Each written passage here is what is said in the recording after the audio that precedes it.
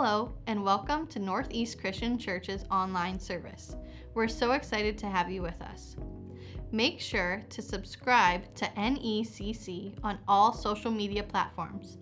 And to listen to our messages, follow us on YouTube, Spotify, and Apple Podcasts. Thank you and enjoy the service.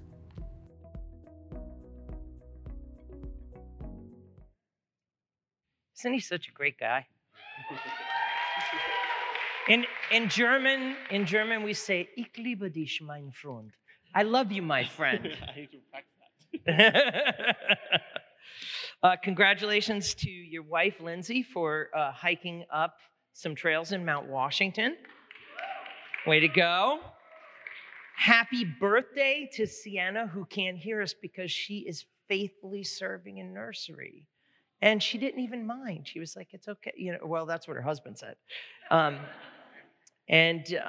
Tessie, great to see you. And we are believing God for a job that will give you Sundays here every single week. Yeah. She works at Tessie's, and her name is Tessie, but she doesn't own the place. And there have been just so many great things going on. I had a great time just recently. My boys had a great time because they had the house to themselves. They were masters of the house, kings of the castle. But my wife and I went up to Acadia National Park for the first time. And my wife planned this getaway where we would just drive up just in time to get a good night's sleep and spend the day going around there. And while you hiked Mount Washington, we drove Acadia National Park. And as far as I'm concerned, the men's hiking thing is going to be a great event. But Sunday, we're going to see everybody walking like this. Alex, you're a beast, and man, I just don't know how you guys do it. I want to say I haven't said hello in such a long time to every single one of you watching online, and you are a part of us. And just this past Sunday, we had a group. We had one gentleman who has been committed faithfully to watching online, and we mentioned the leadership gathering. And he showed up, and he's like, I'm here to serve, and helping with the online platform as well, but just physically showed up, and they come, and they make sure that they're here like once a month. I feel like online, if I could encourage those of you watching online to think in terms of hybrid, now this is impossible for some of you that are watching different parts of the country and the world, but those of you that are nearby, I want to encourage you once in a while, once or twice a month, to put yourself physically in here. It's a different experience, isn't it? You just walk around and connect, but you are as much a part of what we do as everyone else that's here. And I want to say thank you for not taking off on Labor Day weekend and making your pastor feel like it's a ghost town. And we have a good word here for us today, coming from the book of James. Our series on this, which is not going to be very, very long, but it's Faith in Motion. This is such a great book because James shows us what it's like to put our faith into action. Now, Martin Luther, who is the father of the Reformed movement of the Reformation, he actually was so upset with the book of James, he just thought it shouldn't even belong in the Bible because we're saved by grace through faith and not of works, so no one can boast. And that is the truth. You are no more saved today than you were yesterday. It is the grace of God, but we need to do, as someone preached here recently, work out our salvation with fear and trembling, and that we need to be about working through our faith. Before I go any further, I just want to say, not only was it great to get away with my wife, but there's some things coming up here in the next few weeks that I want you to be aware of. One of them is our Married for Life seminar, where Pastors Tony and Susan Palo are coming up to give us an afternoon where we go from about 1 to 4, and we're upstairs. And so we'll be reaching out to couples directly, but this is just such a great, be intentional with your marriage. I find when you're not intentional about something, it just falls at the wayside of good intentions. And so block off the 17th, if you would. And next week is going to be it changes, right? Back when I was younger, it used to be if something was going to be awesome, it was like, that is so cool. And then it went to, college students were saying, that's legit, man, that's legit. And now everybody's saying, that's fire. fire, so I don't know what the word is, but next Sunday is the Sunday for a couple of things. One, that you will want to be here, but also that you would want to bring someone with you, because we're going to do two things. We're going to share for a brief moment on September 11th, probably some things that you never even knew, and we're going to remember that day. To me, it was very personal in that I grew up in the shadow of those towers, and that was near home for me. My pastor's son had an interview that morning in the Merrill Lynch branch, and he was fasting and praying, and he told his father, he said, "Dad, I've been fasting and praying. I feel like God doesn't want me to go." And he didn't. And thank God he didn't, because he would have been in those towers when they fell. I think whether directly or indirectly, every single one of us has a story connected to that. And there's a generation that was born after that moment, but that was a really defining moment for us. And we want to remember that. That's just a short, brief moment, because we're going to be talking next week about afterwards in the Word about the tongue. And we're going to have some fun. Like, we're going to have some real fun. And you guys are going to be like, you might need to get fired, Pastor Paul, because, that's too much fun. So, well, today, as we go into God's Word, I want you to take a look with me for encouragement that true religion is due religion. True religion, at its real form, is due religion. The word religion's become such a parodied word. Where I say religion, it's like, no, it's not religion, it's relationship. But really, in its essence, when I say religion, I mean all of the things that are right about it. True religion, where you have a relationship with Jesus Christ, where you have a relationship where you love your neighbor more than yourself, above yourself, where you even, as Jesus said, not just love your Lord, not just love your neighbor, but you even love your enemies. True, genuine religion is a due religion. And that's what I want to talk with you about. So, Father, in the name of Jesus, I pray that you would use your word and these words to encourage, not discourage, to connect and correct your people, to save us some embarrassment, to give us some hope and joy through your word. In Jesus' name, amen. True religion is due religion. That's what we're talking about here. And let me read the first verse. James chapter 1, verses 19 and 20. Know this, my brethren, my brothers and sisters, let every person be quick to hear, slow to speak, and slow to anger, for the anger of man does not produce the righteousness of God. Everybody just say, ouch, right? If I just heeded this verse more, how much embarrassment I could spare myself, how much hurt I could spare other people. You wouldn't know this about me, but the 7 deadly sins, pride does not have a hold on me, but wrath, oh my goodness, do I have a temper.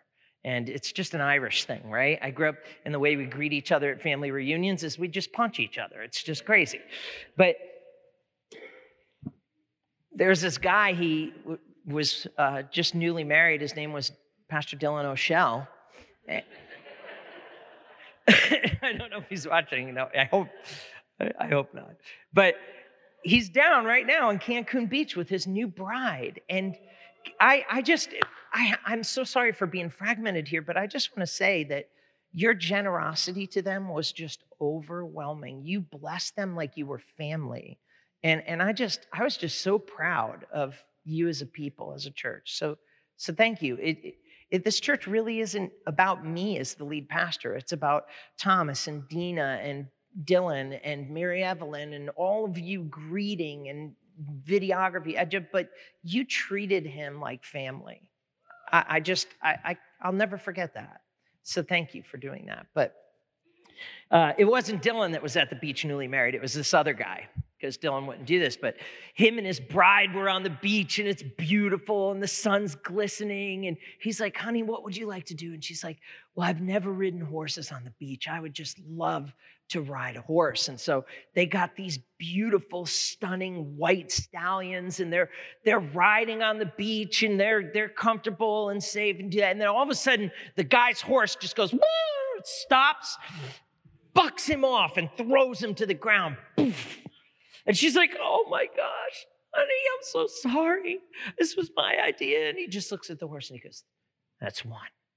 Hops back on the horse. They're trotting. They're starting to gallop.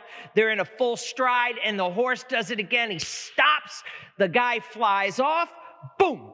He hits the ground. She's so embarrassed. She's like, honey, we don't have to do this. It's okay. I'm sorry. He's like, honey, don't worry about it. It's okay. We're going to enjoy this. He looks at the horse and he goes, that's two.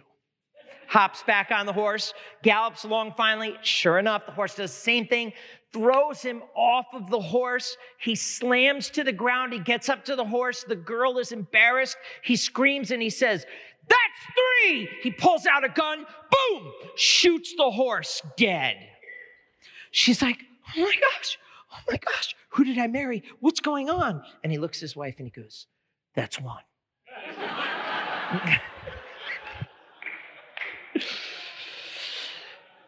Brothers, know this. Let every person be quick to hear, slow to speak, and slow to anger.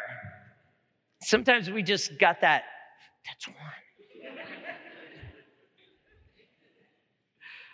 Oh, the embarrassment I could spare myself. I love this ancient quote and from somebody that nobody in here would even know, but it just sounds like somebody today could have said it. He said, we have 2 ears and only 1 mouth that we may hear more and speak less. And Proverbs 18:13 says it like this, if one gives an answer before he hears, this is his folly and shame. My mind jumps ahead and my mouth jumps even further. And sometimes that's where I get myself in trouble, where I lead with my mouth instead of my mind. And Proverbs even says it like this, even a fool is considered wise when he remains silent, right? Sometimes you just keep quiet and somebody be like, really wise. And there's nothing going on up there. It just looks that way. Why should we heed this instruction? Why? There's practical things to it, but in simple, James 1:20 says this, for the anger of man does not produce the righteousness of God. Doesn't. Show me other than righteous anger. Now, the Bible's not saying it's sin for you to be angry, because God says this in I believe it's Hebrews, said, be angry and do not sin. So you can be angry and not be sinful. There's a thing as righteous anger. There's a thing as frustration. Like we're not, it doesn't mean that we don't get frustrated or angry, or in fact, any healthy marriage has fights. And that's exactly what Married for Life on the 17th is about, is like, how do you fight fair? It's one thing to fight, it's another thing to fight fair. And that takes a lifetime to work that out. But the instruction really, it tells us that uncontrolled anger leads to uncontrolled speech and uncontrolled anger. And it only takes you 30 seconds to do something that you regret for the rest of your life. And it doesn't have to be an act of violence. It can be an act of verbal violence. There are some things that I have said that others have just probably even forgotten about, that come back and haunt my heart, because I was like, I let my mouth lead the way. I wasn't quick to hear, slow to speak, and slow to anger. And the anger that I had didn't produce the righteous response. Can I give you a confession? No one would know who this boss is of mine. But there was one season in my life where I was in my boss's office and they were yelling at me and yelling at me and yelling at me and yelling at me. And I just, all of a sudden, this went through my mind. If I punched them in the throat, like, this would totally be over. It really, this is a true story. And then all of a sudden, the Holy Spirit said, and if you do that, the Bible says that anyone who's to be a minister cannot be a striker, right? Like a violent, like I'm gonna respond to you with a hit, and your career will be over for the rest of eternity. And so I just said, oh yeah, the righteous, the anger of man doesn't produce the righteous acts of God. It just doesn't work that way at all. You ever hear the term flying off the handle? You know where that came from? Back in the days before power tools, thank you for power tools, when you had an axe or a pick, as you use those things, the metal head on it gets loose until eventually it flies off the handle. So you could be out with Fred and Bubba chopping wood, and then all of a sudden, poof. Sorry, Bubba.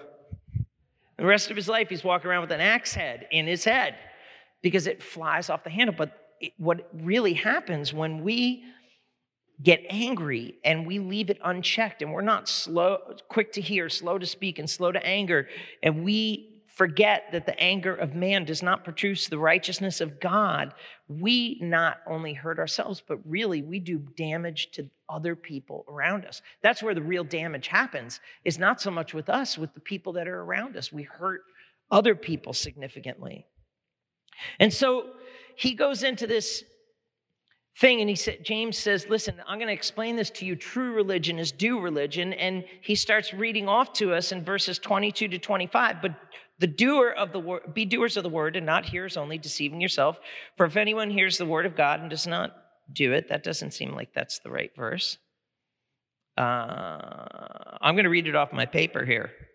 Therefore, verse 21, therefore, there it is, sorry. Therefore, put away all filthiness and rampant wickedness and receive with meekness the implanted word, which is able to save your souls.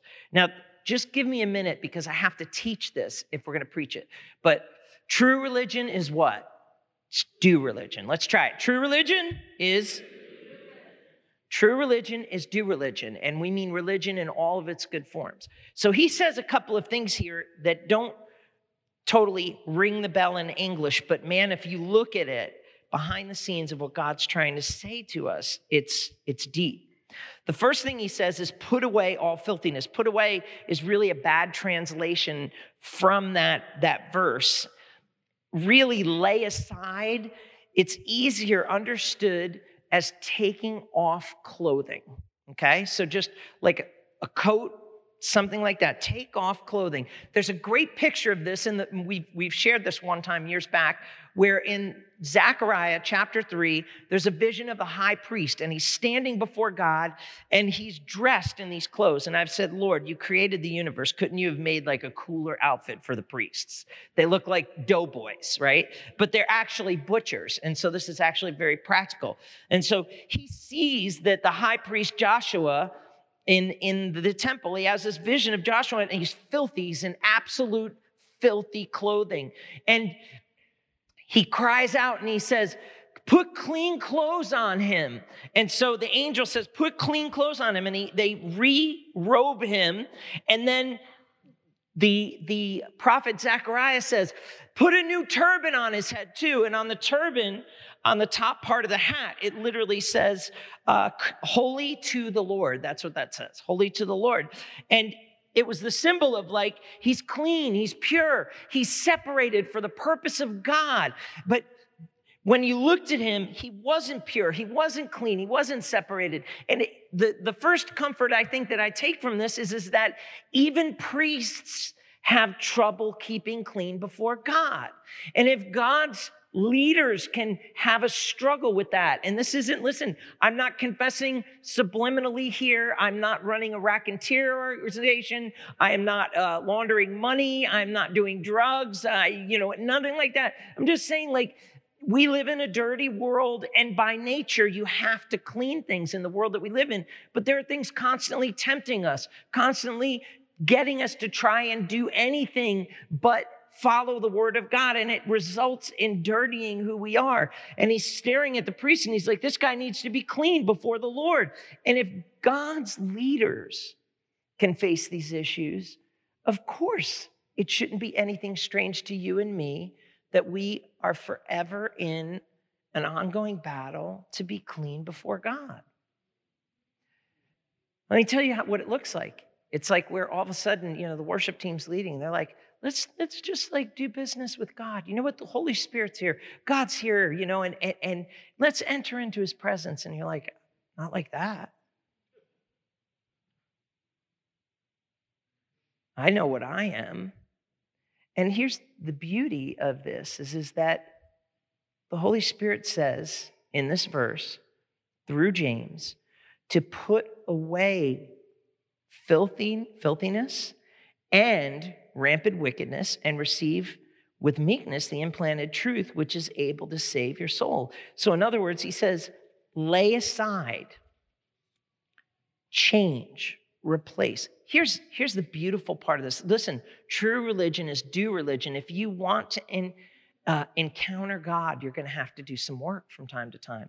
It's not a passive thing where just come up and get prayed for. This is the mistake that we've made with church and a relationship with Jesus for so long, is we thought that it just resulted in a moment, in a prayer, in a person, and we're all set, or in a confession, in a admission, and then we're all set. And God says, no. True religion is due religion. You got some work to do here. And he says, listen,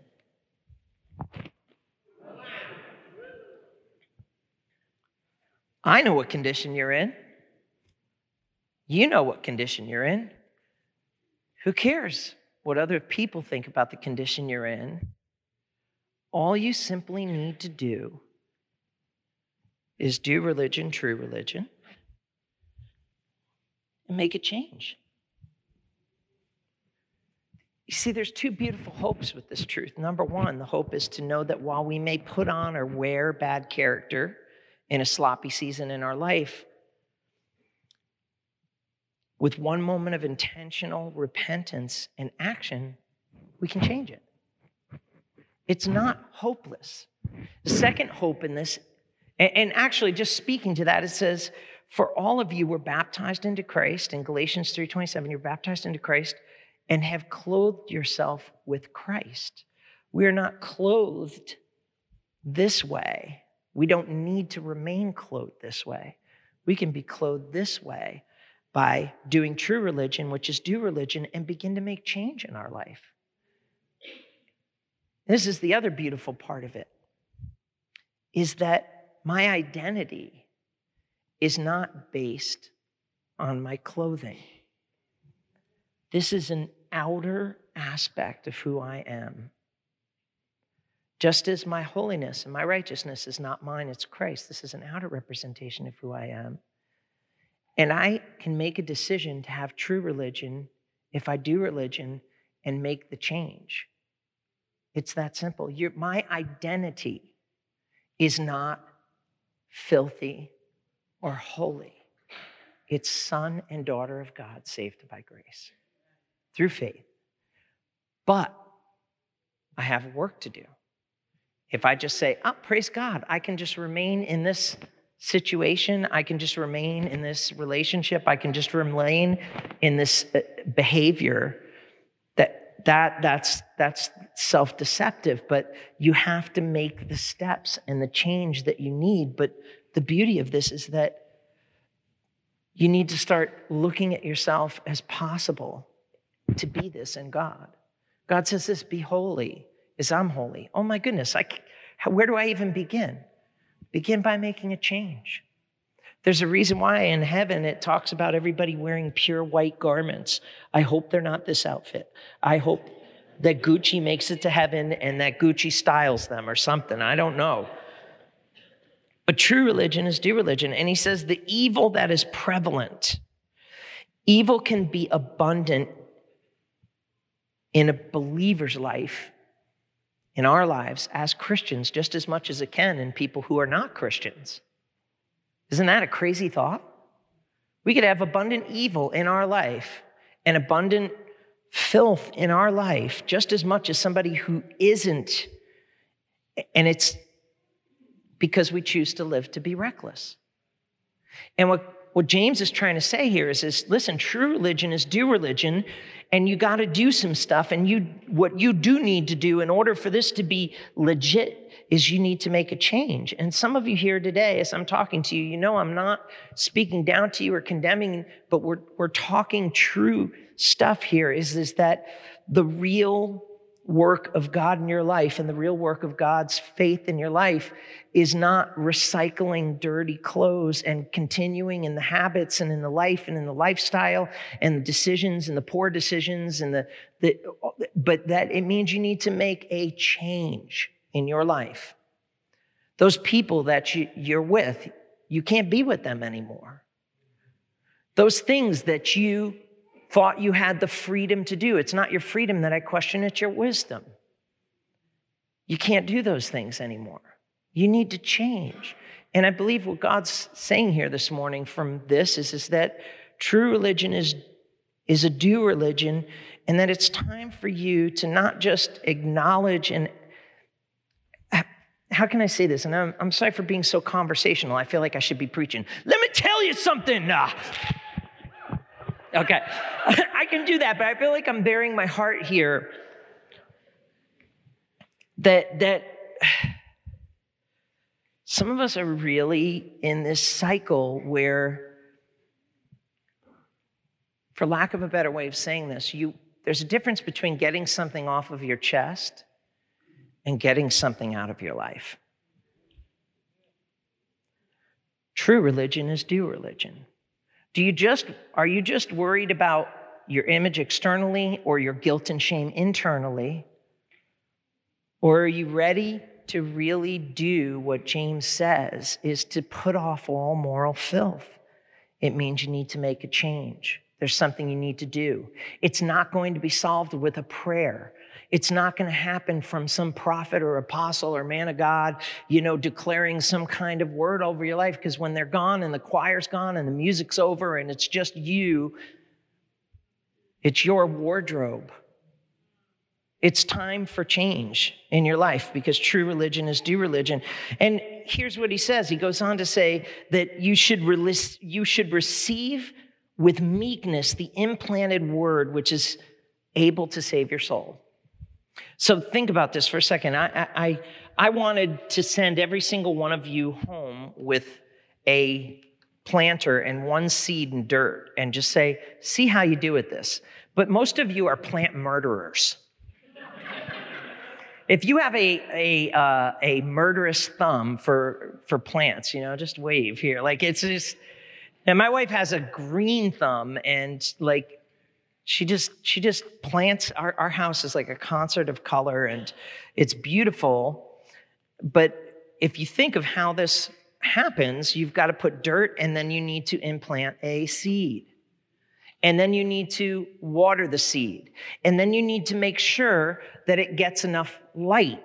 And then you need to make sure that it continually gets enough water and enough light. And then you need to make sure that the bugs aren't overtaking it and eating it to pieces, right? In other words, if you really want God's word to make a difference in your life, if you really want to make a wardrobe change, it actually means that it requires you to be a little bit, let me say it differently, you need to be a lot more intentional with God's word in your life. It's going to take work. It's not like you memorize Bible verses and blurt them out. It's not like you reminisce on old things and you just simply think about it, but there's actually a verbal Christianity that says, I need to receive God's word. I need to plant it. I need to cultivate it. I've got to dial in my soul. I've got to make the proper preparation to receive God's word. Think about the parable of the sower.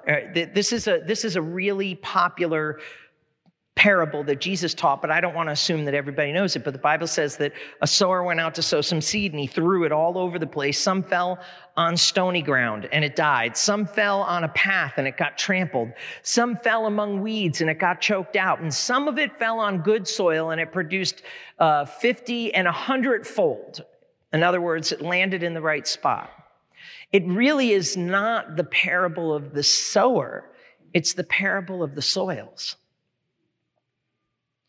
And you and I, when it comes to God's word, are that soil. And when you have dirt that's been trampled, untilled, left alone, that's called fallow ground. And the prophet Hosea says it like this: it's time for you to break up the fallow ground. You put a plow into the ground, you flip over the soil, you got to remove the rocks. Like, you haven't even gotten to the planting part yet. The hardest work is breaking up the fallow ground. And the question for you that you need to ask yourself before God: what is the condition of my soil?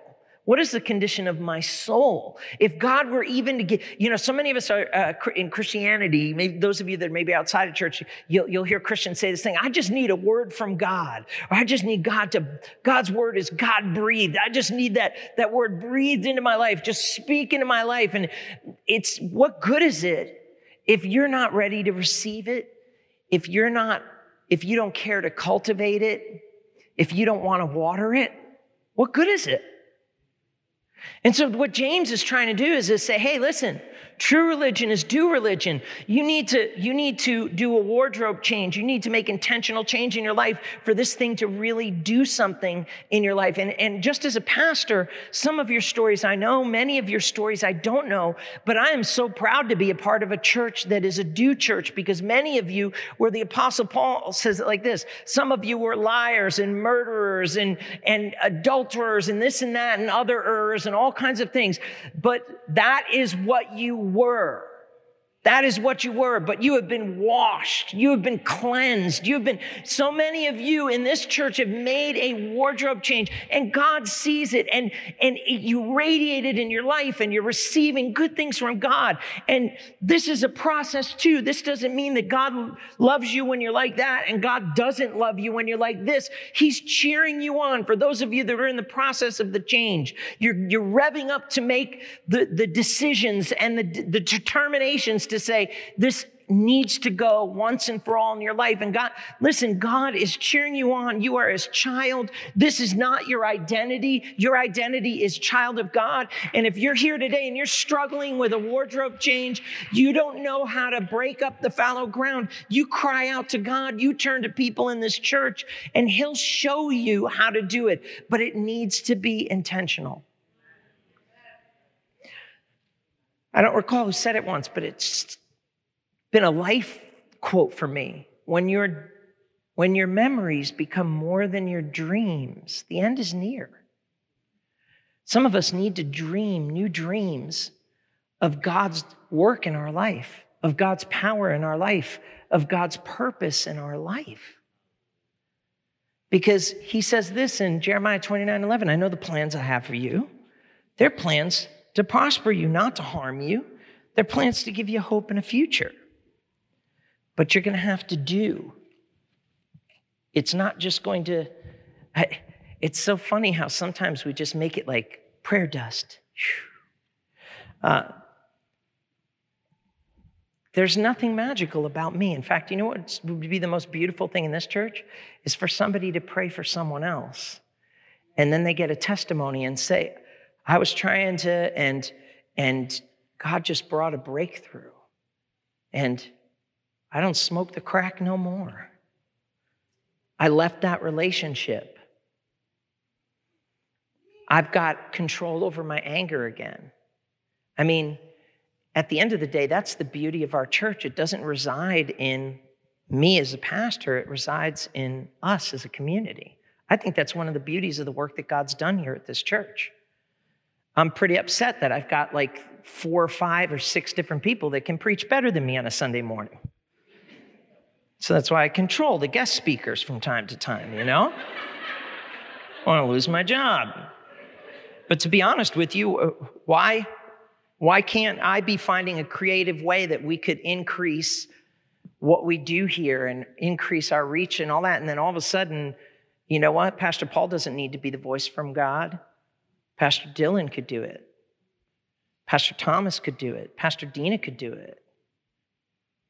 One of you could do it. Wouldn't that be a beautiful thing? Why do I have to be the voice? And now, don't get me wrong, you have to have certain things in alignment in your life. We don't just hand this, but this is my vision for us as a church, is that it doesn't reside in a man, it resides in Jesus. And we respect the offices of leadership and we respect the chain of leadership, but at the same time, we respect the gifting and the calling of people, regardless of where you come from or who you are or what, that God can use you. You have stories to tell. So let me wrap this up. James brings it to a really practical conclusion here, and he says it like this. It says, but be doers of the word and not hearers, deceiving yourself. For if anyone hears the word and is not a doer of the word, he's like a man who looks intently at his natural face in a mirror. For he looks at himself and goes away and at once forgets what he was like. But the one who looks into the perfect law, the law of liberty, and perseveres, being no hearer who forgets, but a doer who acts, he will be blessed in his doing. Jesus said about his teachings like this: blessed are you, not when you think about these things, not when you debate about these things, not when you create systematic theology about these things. Blessed are you when you do these things. See, true religion is a do religion, and James is trying to get us in. But what's funny is that he kind of brings this thing to, if you look to kind of like a line, and he says, if you're a hearer, the language in that verse was, a hearer just observes what's going on, he goes away, and he forgets. But a doer not only hears, but they look into, they examine, they rework, they rethink, they reapply, and then they persevere. That's that word of somebody who grows strong under the weight that's laid upon them. In other words, they don't just take a heavy word or a heavy truth or something that God spoke that was uncomfortable or challenging for them on a Sunday morning and just leave it at the church and say, well, Lord, go by your grace, and wake up on Monday and forget about it. They wake up Monday with it still on them, saying, I got to do something about this. It's not going anywhere, and I need to persevere in this kind of thing. That's literally what James is saying. And then he goes on and takes it a little further, and he says, and then that perseverance turns into an action, a decision, an execution, a follow through. There are really three types of people in the world: those who make things happen, those who observe things that happen, and then many of us who just say, what happened? What happened? But James is saying, no, there's really just two people in the world: those who watch things happen, those hear, and those who do. And he says that mirror metaphor. You ever see, I used to, there's all kinds of cool mirrors coming out. First of all, my whole life, I'm a guy, I'm not worried about it. I'm not slapping on makeup and never will, but I've got big mirrors, and I'm kind of all right, tuck in my stomach, untuck the shirt, that kind of thing. And then I'm off. Then I saw these kind of mirrors that you ladies have where they're magnifying mirrors. And I was like, nobody sees your face that closely. Don't sweat it, sweetheart. You look beautiful. You look beautiful. And then there's full body mirrors. I'm going to punch the person that created those someday. For all of us, right? And then they've got the ones in Planet Fitness Gym where they got this light around them, and it just and it's intense. But he's saying, listen, when you were in the ancient world, mirrors were a luxury. They were like polished brass.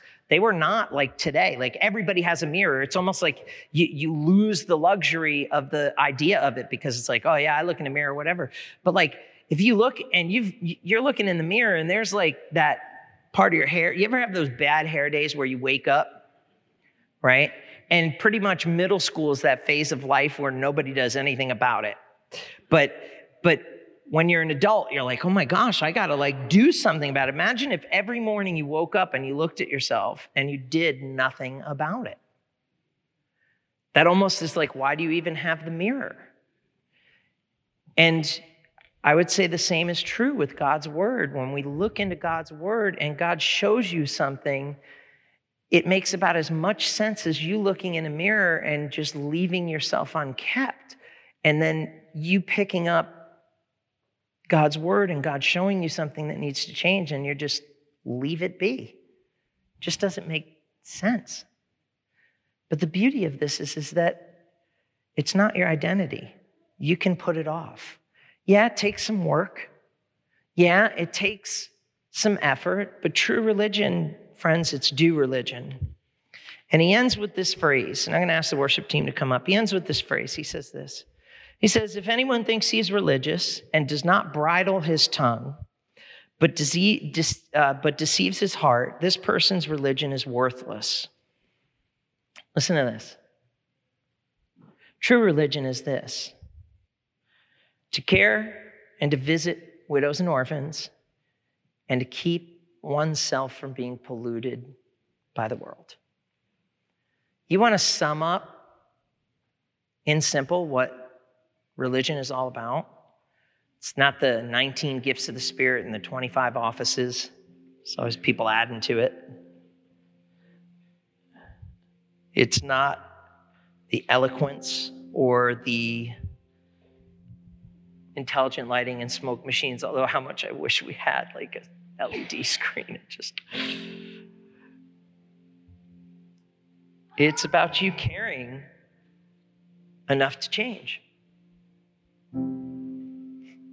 And for some of us, we've lived with ourselves. I know, like, there's a point in life where you just got to learn to love yourself, you know? Like you got a mole or something, like it's not going anywhere. You go to the doctor, they cut it off and it grows back. And I mean, you got to love yourself. You got to do that, but you got to live with yourself. And there's some things that if you can change it, you need to change it. Because if you think you're religious and you don't bridle your tongue and you don't jump in the game, your religion's worthless. It's a theme of all talk versus all do.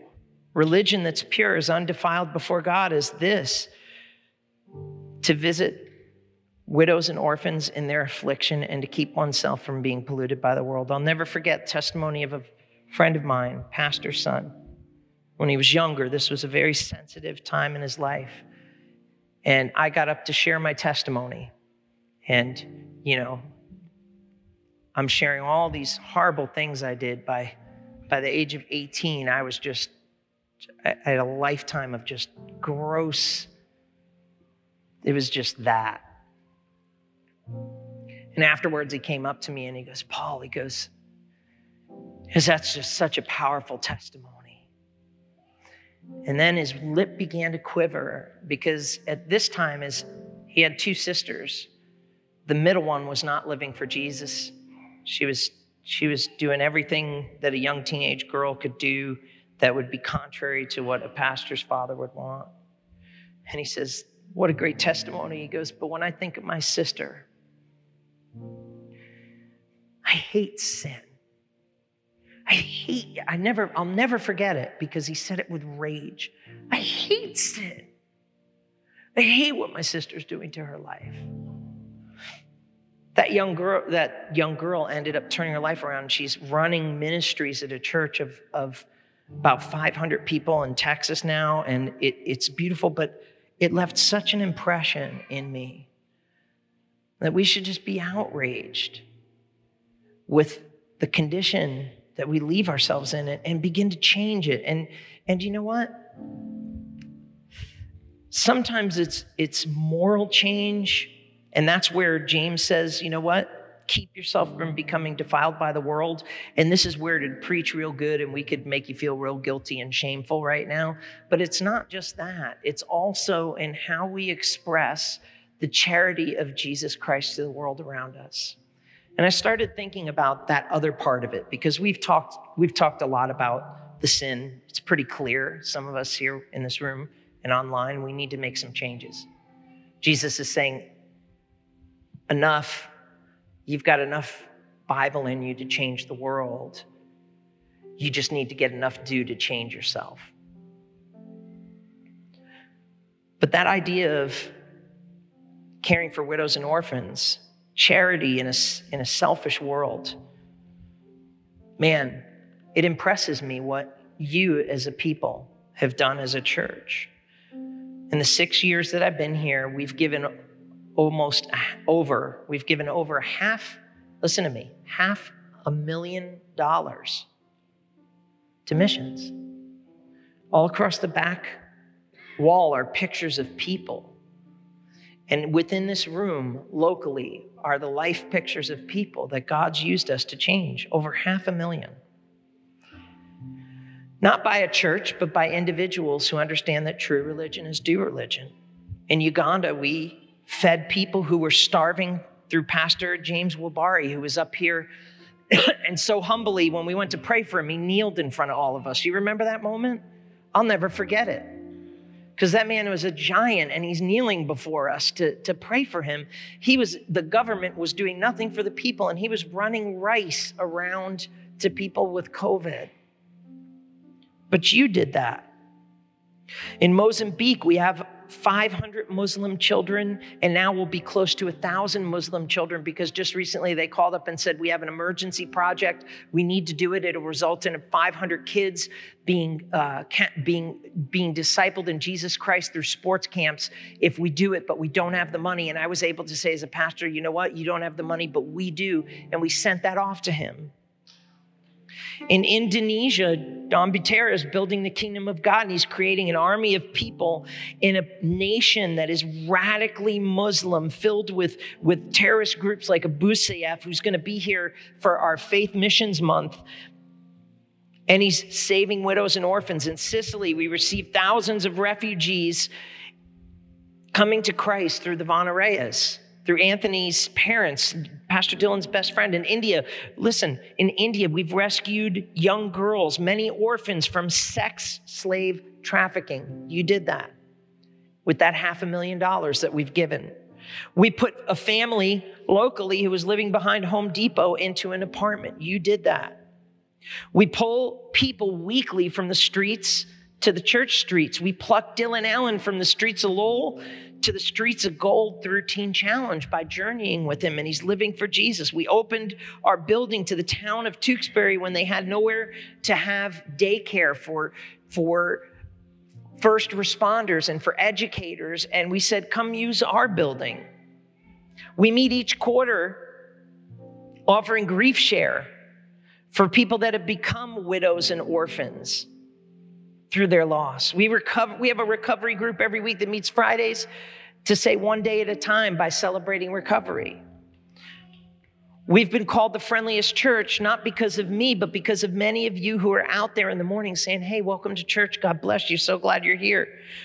We've opened out our building to families of Lowell, where they target specifically young couples with new children that have absolutely nothing, so that they make their Christmas special. And we said, why don't you just come and do it here? And then we said to them, do you have like a space to work with? And they're like, we have none. We said, why don't you start holding your gatherings here? Why don't you start holding your staff Christmas parties? We would love to celebrate that. We have people responding to altar calls and allowing Jesus to change the clothing of their purity. We're in a final phase of securing a trailer that is going to be heated and air conditioned, where we can offer cold water, coffee, and Christ to the lost. We have men who will be hiking and walking like this the next week, bonding together through friendships and through Jesus. And then we bring people who are living the American dream to find out that it's really just a nightmare when you don't have Jesus and eternity lined up. See, true religion is due religion. I didn't want to take this message and just slam you and make you feel guilty of sin and all that, because I believe the Holy Spirit knows how to do what he does. It says that the Holy Spirit will convict the world of sin, righteousness, and judgment. Some of you, when I was talking to you, you know what God's asking. It's just a question of, are you going to do it? But man, when it comes to that second half of caring for widows and orphans in this church and out there, there's so much more to be done, but there's so much that you've done. I don't think that God is looking at you in your difficult hour saying, you disgust me. You make me sick. I'll talk to you when you get it all together. I think he's looking at you and he's saying, hey, it's just your clothes. Will you let me work with you, change you? Will you surrender? Will you acknowledge that this is an us thing and not just a me thing? And that's how change happens in our life. Father, in the name of Jesus, right now across this room, you put your hand and your truth on so many different areas of our life that need to change. I just believe today you're here in a gentle, kind way on a very hard truth that at the end of the day, if we're not doing religion, it's just all talk. It's just all talk.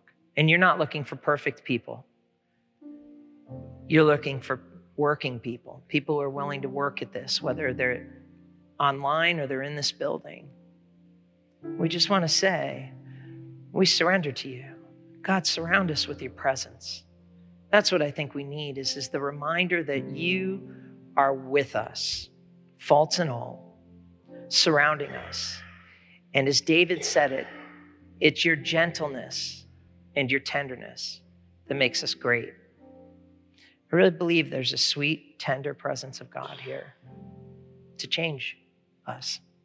And I'm going to let the worship team sing, and I'm going to let you do whatever you want. And take a minute. Remember, the God that needs to change you and wants to change you and points out the things that need to change in your life, he's also the God that loves you. He's the God that made you. He's for you. He's not against you.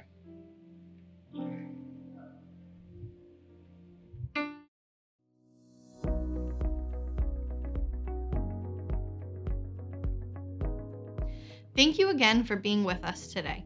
To listen to our messages, follow us on YouTube, Spotify, and Apple Podcasts, and go to ne-cc.org for all news, events, and updates. Thank you, and God bless.